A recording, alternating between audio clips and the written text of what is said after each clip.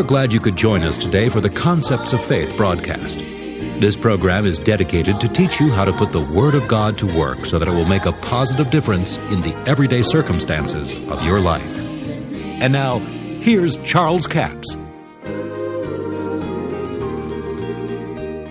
Now here in the 17th chapter of 1 Kings, Elijah has been sustained by the widow woman, and the widow woman's son has died. And in verse 19, he said unto her, Give me thy son. And he took him out of her bosom and carried him up into the loft where he abode and laid him upon his own bed. Now I want you to notice something. He took this child and laid the child upon his bed. Now you read this several times in the Scriptures.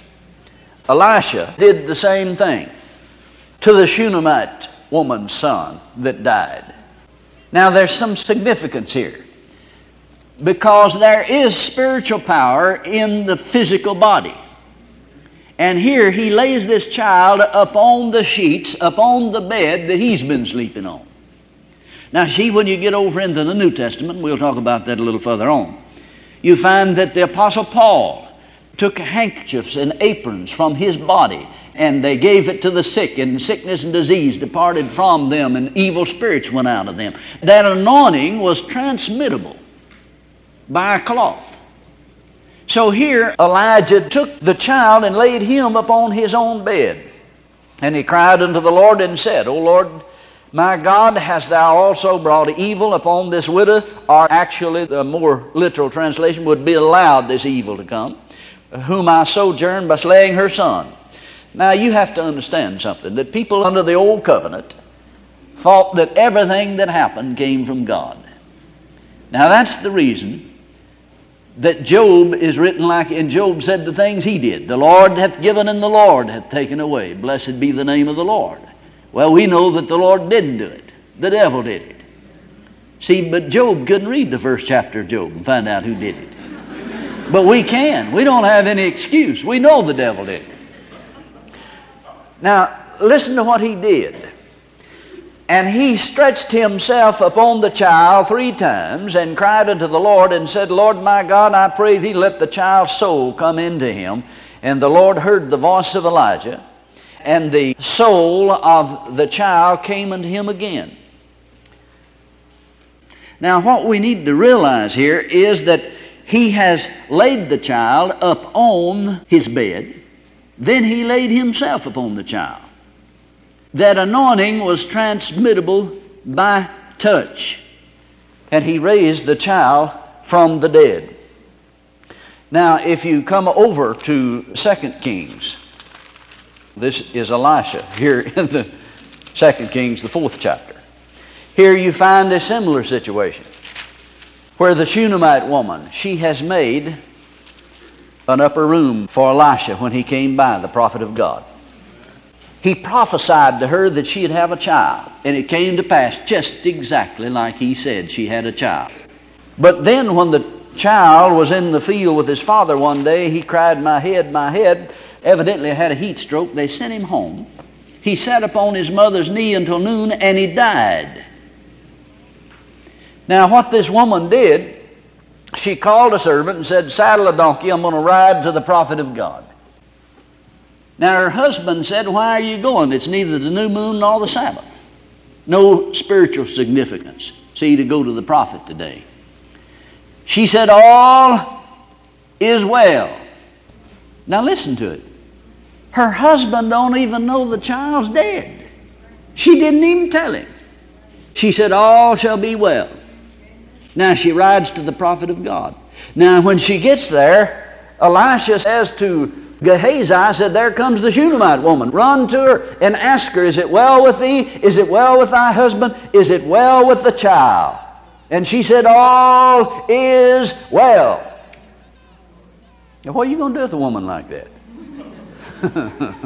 I tell you, I think we'd be wise to follow the principle that she's following. Now I don't know how she knew to do that, but she's operating in the God kind of faith. She's calling things that are not as though they were. See, naturally speaking, things are not well. But she said, all is well. She believed God. See, she knew that God had given her that child. She had sense enough to know that God didn't steal her child. So she wrote to the prophet of God. Now, we need to realize something. And if you've ever been in very many funerals, you've heard people say that God took this child. No, God didn't took him. The Bible says God took one man, and it was Enoch. He took him alive. Well, sometimes they mean that God took him on to heaven after he died. But I think most of the time they believe that God took the child. God's not the killer. The thief cometh to steal, kill, and destroy. Jesus said, I'm come that you might have life and have it more abundantly. You want to know how God is? See what Jesus did when He's here on the planet Earth. He said, if you've seen me, you've seen the Father. But now here He takes this child. In fact, this woman never would tell. She never did tell Him what was wrong. And He said, there's something happened to the child and the Lord's hid it from me. He said, take my mantle, run ahead of me, and lay it upon the child. Now you see, the power of God was in that cloth, that mantle. He said, lay it on the child. Now what she did with this child is important too, because when the child died, she took it to the prophet's chamber and laid it on his bed. And then he sends his mantle and says, lay it upon the child, and he did. But nothing happened, seemingly. Verse 32, and says, when Elisha was come to the house, behold, the child was dead and laid upon the bed. And he went in, therefore, and shut the door upon them twain, and prayed unto the Lord. And he went up and laid upon the child, and put his mouth upon his mouth, his eyes upon his eyes, his hands upon his hands. And he stretched himself upon the child, the flesh of the child waxed warm. Then he returned and walked in the house to and fro, and went up and stretched himself upon him, and the child sneezed 7 times and opened his eyes. Now notice it didn't happen when he first got there. But the prophet of God knew some things. Now see, we miss some chances to take healing sometimes. You see, the child had to get healed after he was raised from the dead. If he hadn't, he'd have died of the same thing he died of the first time. Years ago, I discovered something. Have you noticed when people sneeze, a lot of times, especially in the wintertime, they'll say, oh, I guess I'm taking the flu. Or somebody will accuse you of taking it. I had an individual say to me one time, I was standing around the filling station there in England, Arkansas, and the dust was blowing. It was in October, and dust got up in my nose, and I sneezed, and this boy said, yeah, see, you getting just what I got. And see, he had a cold year-round. That was his confession. I have a cold year-round. Just can't ever get rid of it. He said, yeah, see, you getting what I got. I said, I don't even believe in it. How could I have it? But what I learned is when you sneeze, say, thank God I'm taking healing. I mean, if you got a choice, why not take something good? I didn't know how scriptural I was. I got to reading this, and I found out this child sneezed 7 times before he got his healing. But now what he said? It says sneeze 7 times, and then opened his eyes. Well, he had to get healed. Now that might be using it a little loosely, but someone said to me one time, well, Brother Capps, I thought you was already healed. I sneezed and said, thank God I'm taking healing. They said, I thought you was already healed. I said, I am, but I'm storing it up.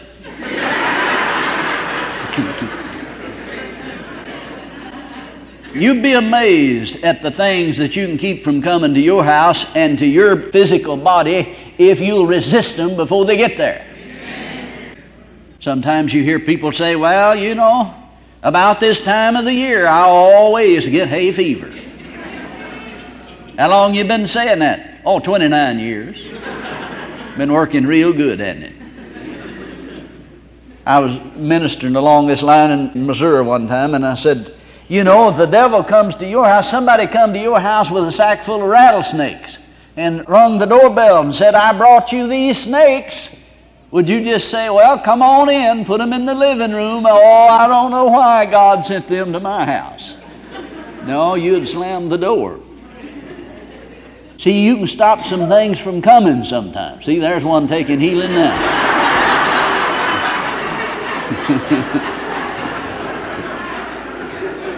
And I said, see, if the devil comes along and tries to give you a headache, say, no, thank you, take it on down to Sister Jones' house. I heard she's believing to get sick.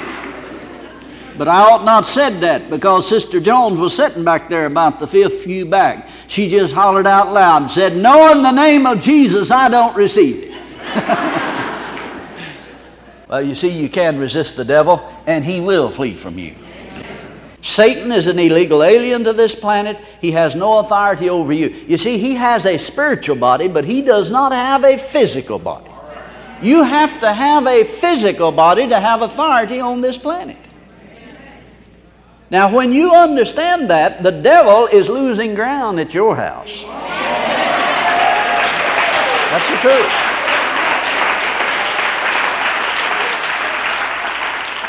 Now, if we will operate with the knowledge of God in that, you can understand why it's necessary then for God to use mankind to destroy the works of the devil now. Jesus stood there, he said, all power is given to me both in heaven and earth. Now you go in my name. I used to think, well, if you got all the power, why you want me to go? And after about 40 years, it finally dawned on me that he's given me the authority that he stripped from Satan. I'm glad you could join us for the broadcast today. I trust you've been blessed by the Word of God. Now, all of this week, we have CD offer number 7118. It's entitled Spiritual Power in the Physical Body. It's a single CD for $8 plus $3 postage and handling, a total of $11. We talk about the fact that Elisha, the prophet, raised the dead by laying himself upon a child in 2 Kings 4. The child died, and the woman laid the child upon the prophet's bed. Now, there was spiritual power in that prophet, and the sheets that he slept on were anointed. Now, the reason we know that is because in the New Testament, Acts the 19th chapter, the Apostle Paul sent handkerchiefs and aprons that he had on his body when he was preaching or teaching. When the anointing was upon him, he sent them to the sick, and he said, and many were healed, and evil spirits went out of them. The anointing of God was transferable by cloth. Now, we know that the prophet of God knew that in 2 Kings chapter 4. He laid himself upon that child and raised that child from the dead. We know that the anointing of God is transferable because of Acts chapter 19. The Scripture says God wrought special miracles by the hands of Paul. He laid his hands upon the handkerchiefs and upon cloths and sent them to the sick. Now, there's been many testimonies about that over the years, but you see, it takes faith to draw that anointing. Now, somebody said, oh, I don't believe that. Well, just give me one. Let me see what happens. Nothing will happen, most likely, because faith is what activates the anointing of God. You don't turn the anointing on and turn it off. Jesus didn't do that. In his own hometown, he couldn't do it in mighty works because they wouldn't believe he was anointed. That's offer number 7118, Spiritual Power in the Physical Body. It's a single CD for $8 plus $3 postage and handling, a total of $11. We have a toll-free order line, 1-877-396-9400. Until tomorrow, this Charles Capps reminding you the enemy is defeated, God is exalted, and Jesus is coming soon. To order the product offered today, call 1-877-396-9400 or write Charles Capps, P.O. Box 69, England, Arkansas, 72046. A complete list of CDs, books, and DVDs are available online at charlescapps.com. Through the website, you can listen to this radio program again and subscribe to our podcast. This broadcast is sponsored by Charles Capps Ministries and our listeners in this area.